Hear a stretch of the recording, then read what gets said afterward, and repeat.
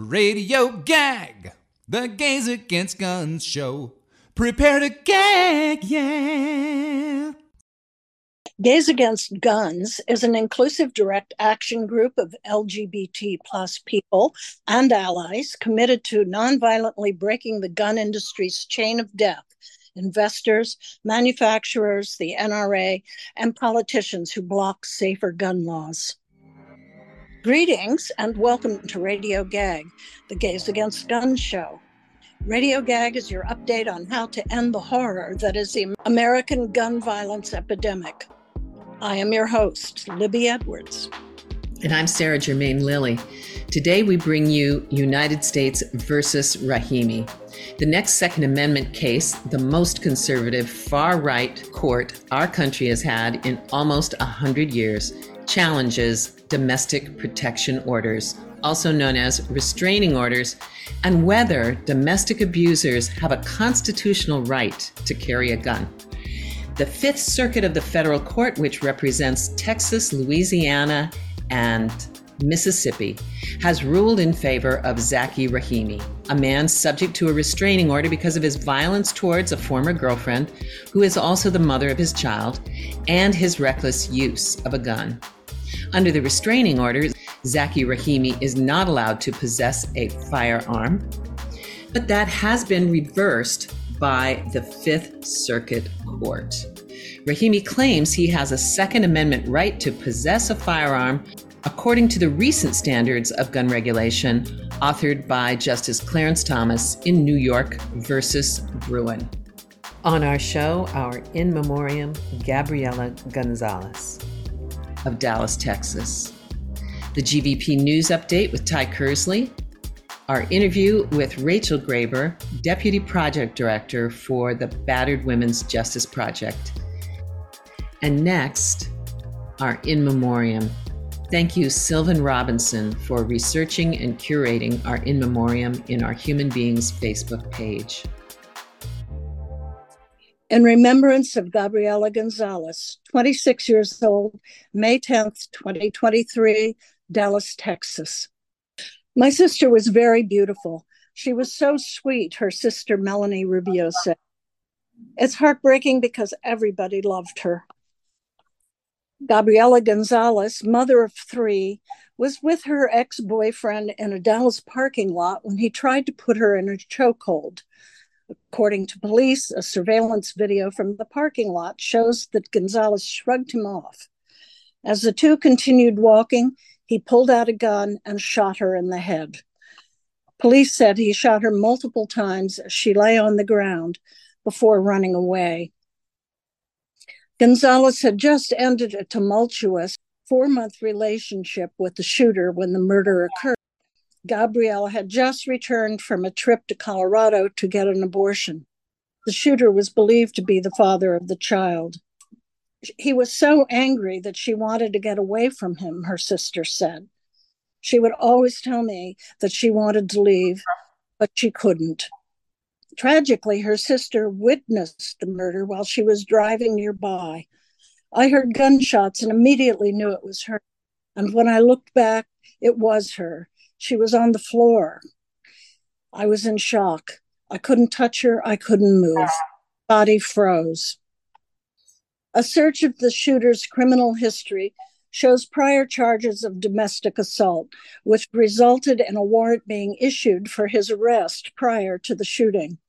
Gonzalez's mother said the report was officially filed by her family in March, and even after multiple attempts to reach the Dallas police to urge an arrest, they never heard back. Gabriela Gonzalez, we remember you. I'm so sorry we lost Gabriela, 26 years old. And she courageously broke up with her boyfriend, only to have him kill her. The vast majority of women who are killed in domestic violence are killed by guns, especially when they try to leave their abuser. Remember, the National Mental Health Hotline number is 988. Next up, Ty Kersley gives our gun violence prevention news.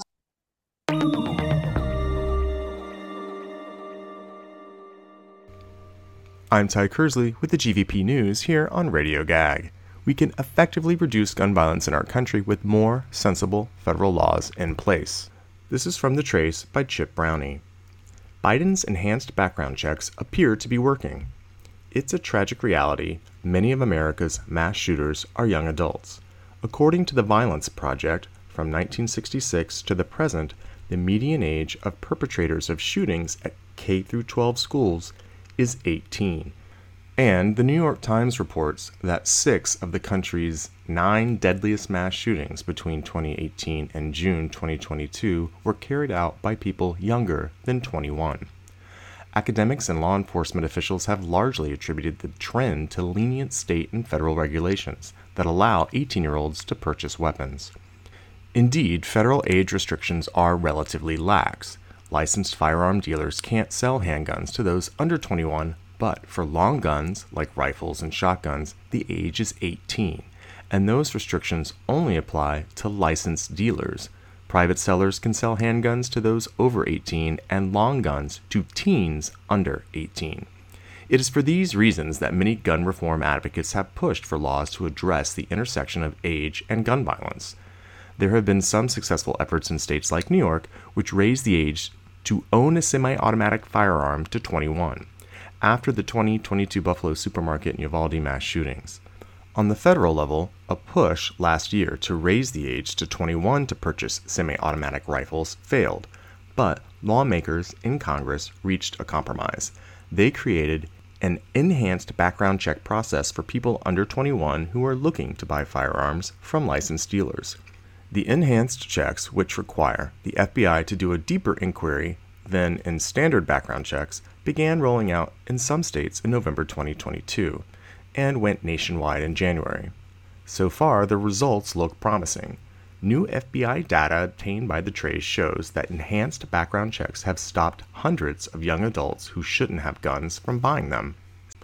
Since the rollout began last year through July 11th, the FBI's National Instant Criminal Background Check System, or NICS, conducted 116,349 background checks on potential purchasers between 18 and 20 years old.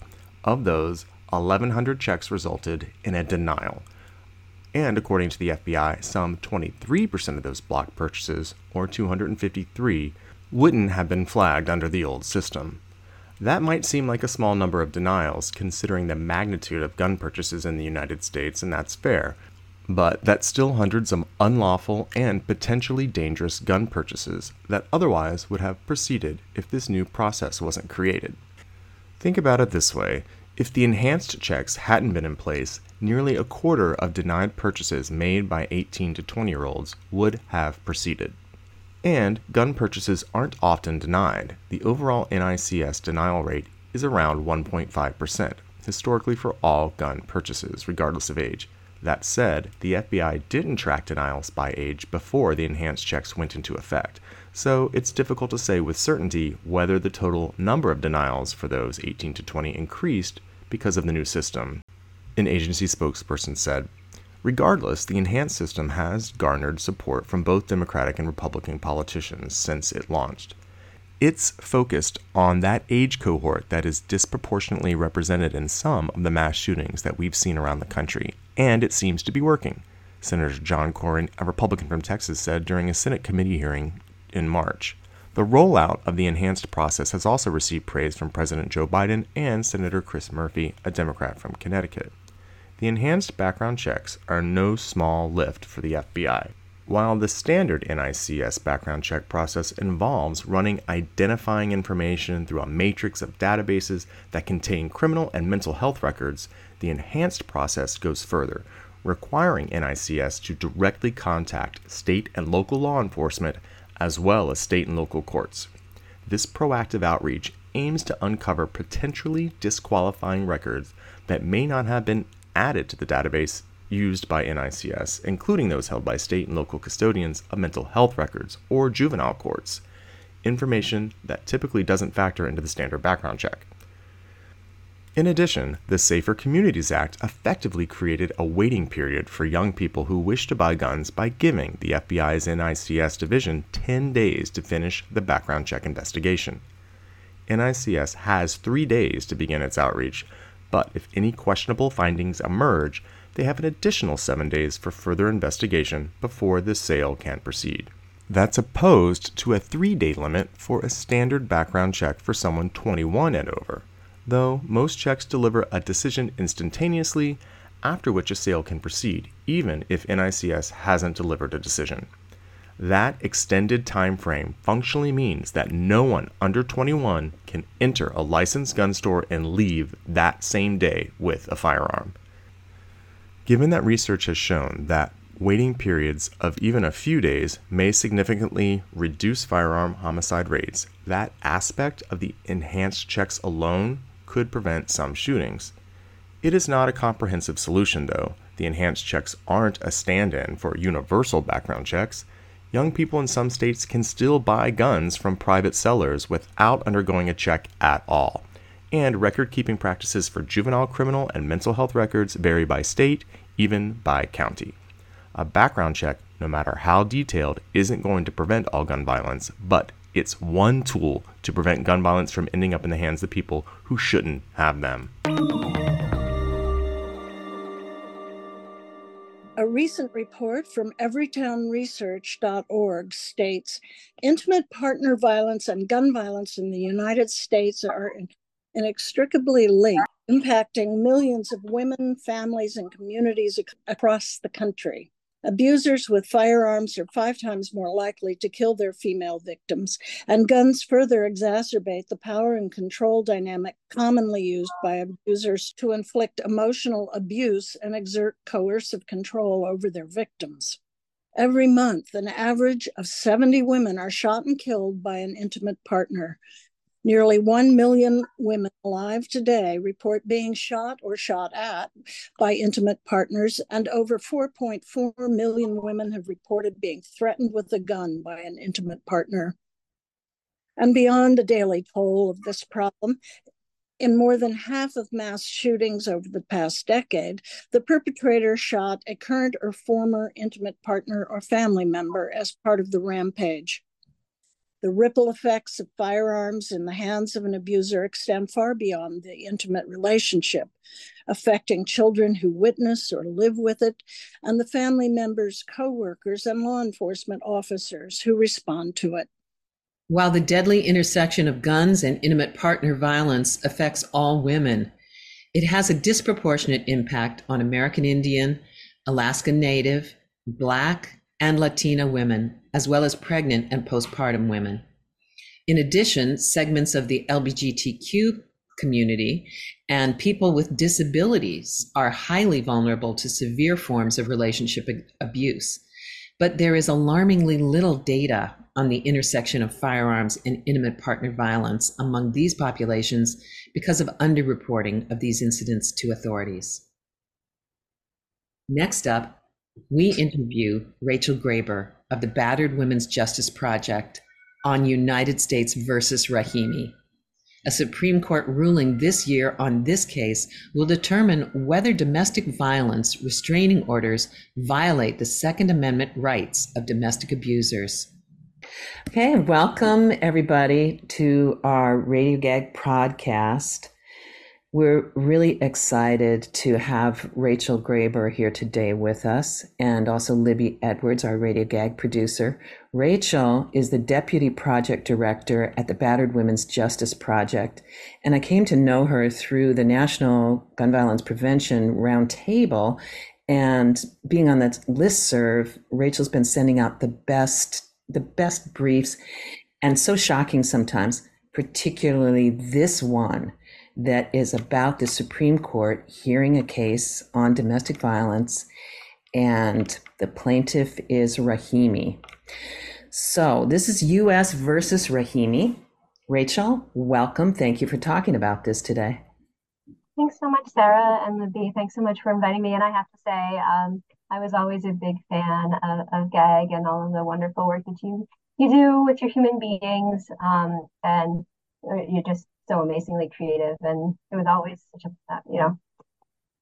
breath of fresh air, something new and different that really got people energized. So thank you so much for all of your work. Sure. And thanks for being with us, Libby. It's always a pleasure and an inspiration. Definitely. So, Rachel, could you please walk us through this case and explain it for our listeners? Absolutely. So I'm going to just start with a little foundational background, if that works for you. One of the primary system-based tools that we have for dealing with domestic violence is a civil domestic violence protective order. So as you know, there are kind of two different avenues within the legal system. There's the criminal system, which is, concerned with crimes and punishment. And then there's the civil system, which has a very broad jurisdiction over a lot of different issues. And so domestic violence can fall within either of these two systems. Domestic violence is a crime. It is a crime in every state, every territory. It is also a federal crime, interstate domestic violence. But for many reasons, domestic violence is often handled in the civil context instead. And we can talk about why that is if you'd like. But in general, a lot of survivors, they don't want to engage the criminal system because it has such broader impacts on their lives as well as the lives of their intimate partners. So, one of the most popular remedies for victims and survivors who are experiencing intimate partner violence is to go to the civil court and to ask the civil court to issue a domestic violence protective order. Sometimes you might hear it called a restraining order. And basically, in that order, a court says to the respondent, you cannot abuse this person. You cannot stalk this person. You cannot harass this person. It can give all sorts of different kinds of relief. So it can say, you have to leave your shared home. The victim has access to the home. It can say things like you cannot, take the victim off of your health insurance. You cannot, take money that belongs to the victim. One other thing that it can do is it can say you cannot have firearms and you have to relinquish any firearms that are currently in your possession. In 1994, Congress passed the Violence Against Women Act, was part of the larger kind of omnibus crime bill. And in that bill, there was a provision. It's called, we call it the Domestic Violence Protective Order Prohibitor, or G8. To summarize that, if you are subject to a final protective order, and a final protective order is an order issued after hearing, at which both parties have the opportunity to go in front of a judge and share their evidence and refute each other's arguments, just like, you see on TV. After that, if a protective order is issued, and if it finds that there's a threat to the victim or their kid, or prohibits the use or attempted use of physical force against the intimate partner or child, and if it says that the abuser cannot harass or stalk or threaten the intimate partner or engage in other conduct that would put them in fear of injury, then you can't have a gun under federal law. This only applies to current or former spouses, current or former cohabitants, or people who share a child in common. Does not apply to dating partners who don't cohabit and don't share a child in common. And then this prohibition only lasts as long as a protective order lasts. So that just depends on the state. Some states, a final protective order will last months. Some states it's up to, 5 years. It just really depends on where you are. So that's kind of the background to what we're talking about. But basically, final protective order, federal law prohibits you from having a gun or ammunition. Mm-hmm. It would apply, however, if the partners met those criteria and they were same-sex partners, right? Yes. Okay. Yes, it does apply to same-sex partners who are, again, married, formerly married, formerly cohabit, or share a child. Okay. Regardless of the gender of any of the people involved. Because my understanding is that there is a domestic violence issue within the within same-sex couples. However, it does not receive as much attention and is not as well known. It's not as discussed, I don't believe, as male-female violence. Absolutely. And so I'm going to just straight out and say this isn't my area of expertise, but I can tell you, first of all, that bisexual women actually are at greatest risk of experiencing intimate partner violence of any gender identity or sexual orientation, and transgender women as well. We also know that people who are not in, I guess, heteronormative relationships face barriers to seeking services. The Violence Against Women Act prohibits VAWA-funded programs from denying services to people based on sexual orientation or gender identity. But we still know that, a lot of mainstream programs are not equipped to deal with anybody who has, more complicated relationships, right? So for example, people who are in same-sex relationships, there's so many other forms of abuse that an abusive partner can use. For example, threatening to out a survivor, or saying that they are not, sufficiently femme or sufficiently butch, or, talking about their presentation, in a way that in a heterosexual relationship, those things wouldn't come into play, right?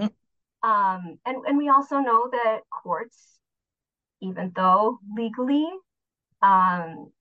it doesn't matter the gender of any of the parties, courts don't treat people equally or equitably, right? So it's often harder for same-sex or non-heteronormative survivors to access the justice system. And, we also know that a lot of police, when they are responding to intimate partner situations, they're not, they're again trained in this kind of heteronormative paradigm. And so when they're, and part of that training includes how to identify who's the primary aggressor. Right. But a lot of that, again, kind of flies out the window when you have people of the same gender or the same sex, and they don't have that training. So again, it's not my area of expertise, but we know that people who are LGBTQ are disproportionately impacted and face additional barriers to seeking services and safety. Great. Thank you for addressing that. I think our listeners will benefit from that explanation. Absolutely. This is Radio Gag, the Gays Against Guns show. You can hear us on any podcast platform. We want to hear from you. Subscribe and leave a message after you listen. After 5 years of podcasting, Radio Gag is developing and changing. Tell us what you love about Radio Gag, or what really makes you gag about gun violence. And now we return to our interview with Rachel Graber, Deputy Project Director for the Battered Women's Justice Project.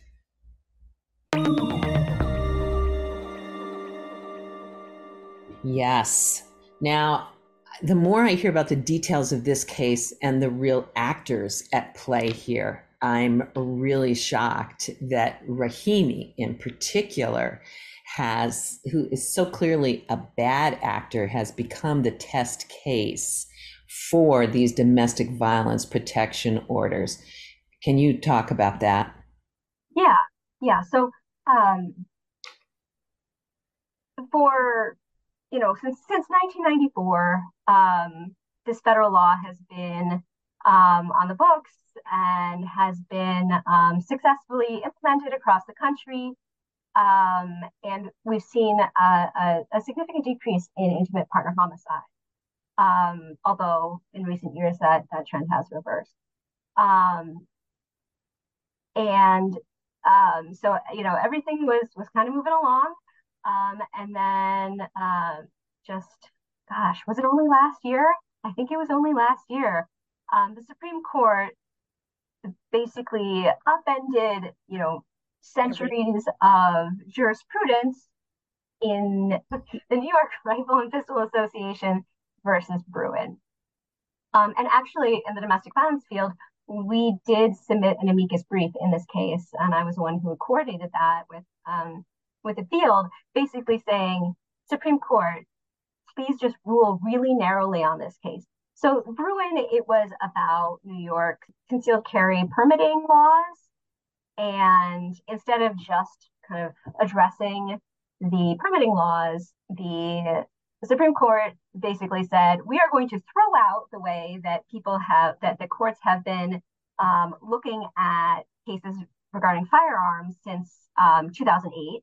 In 2022, the Supreme Court said, actually, you know what? We don't care if there is a compelling government interest. What we really care about is whether there was a historic tradition, whether this falls within the historic tradition of government regulation of the Second Amendment. They were very broad in their definition of that. They didn't really set out a framework for courts to figure out kind of what constitutes history, how to weigh history, right? Not all history is created equal.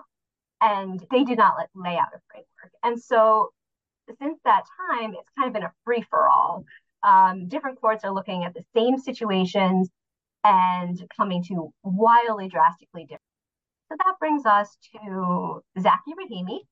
He was subject to a protective order. He agreed to a protective order actually after assaulting his ex-girlfriend, with whom he had a child in common. So she was the mother of his child, and thus was covered under the federal firearms prohibitor.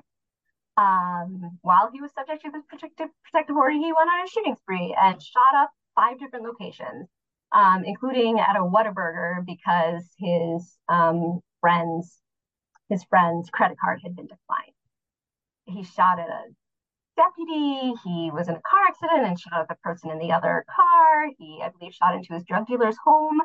So he is clearly not the kind of guy who should be running around with a gun. He would not fall within the category of responsible gun owner, right? And he had been convicted under this law, under the federal firearms prohibitor, for having a gun while subject to a protective order. And he appealed to the Fifth Circuit, and the Fifth Circuit denied his appeal because this was pre-Bruin.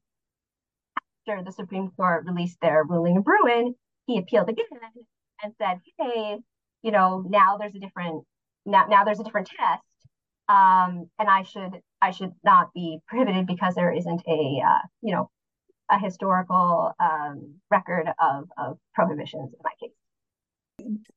I'm wondering if the fact that he is such a bad actor might play into, quote, our better interests in this case, that he's such a horrible representative of why somebody like him should have a gun, that perhaps these judges will come out of their originalist, creationist point of view when it comes to the Second Amendment. I mean, if I had to choose somebody to bring this case, he would be the guy. Right? Yeah. Like, he is so clearly not a responsible gun owner. Rahimi, there's nothing special about him or his case. He just is the first guy who came up, who challenged this law, and the Fifth Circuit took his case. And reading the Fifth Circuit's ruling, I think they really just have a fundamental misunderstanding, both of Bruin, and Bruin very clearly says, that you don't have to have a historical twin. You just need to have a historical analog. And I think the Fifth Circuit and Rahimi was looking for a twin and not an analog. And they also display a very clear fundamental lack of understanding of protective orders and the protective order process and the importance of protective orders and the role that protective orders play in the lives of victims and survivors. A lot of what they're saying is, well, just convict them. If you just charge them in a criminal case, then there won't be a problem. But that's not how real people live, right? And it's just not, it's not reflective of the lived realities of so many survivors who are never going to go through the criminal system, for many, many very valid reasons. So the Fifth Circuit, which covers Texas, Mississippi, and Louisiana, they ruled that this particular federal law is unconstitutional. To be completely clear, their ruling does not affect the rest of the country. It only affects Texas, Mississippi, and Louisiana, and it does not affect their state laws. So state law also prohibits Rahimi from having a gun, and he is still prohibited under state law in Texas from having a gun, right? I think there's a lot of confusion about that. So, Fifth Circuit, they issued this ruling, and then they reissued it with more inaccurate commentary about domestic violence protective orders. And the federal government appealed to the Supreme Court, and the Supreme Court has taken up this case. There are a number of other circuits that have come to different conclusions about this. So there's kind of a circuit split. All those were issued before Bruin, but still used this one test framework that was laid out in Bruin, and found that the prohibitor is constitutional.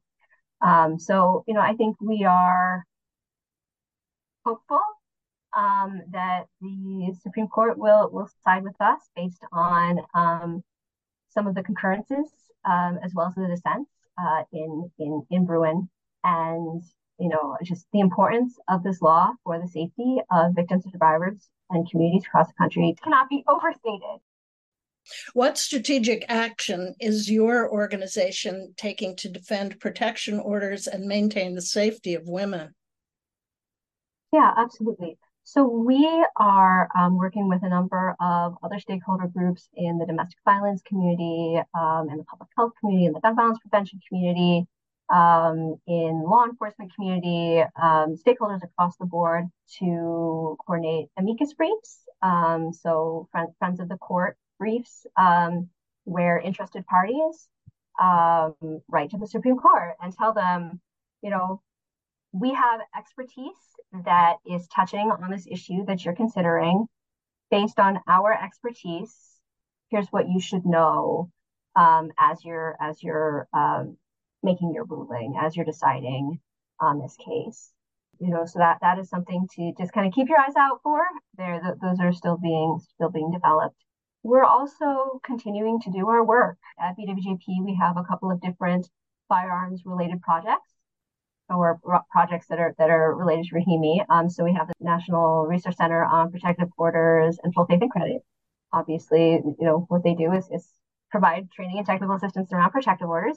We have the National Resource Center on Domestic Violence and Firearms, and then also the Firearms Technical Assistance Project.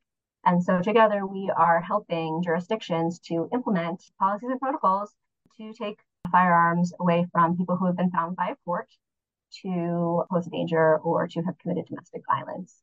So we are full speed ahead with the work, and we will keep going and until this case is resolved, and we expect this case to be resolved in our favor.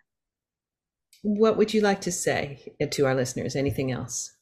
We would love it if you were to follow us on all the social media platforms. You can go to our website, sign up for our newsletter, where you can get information about new resources and publications and available training.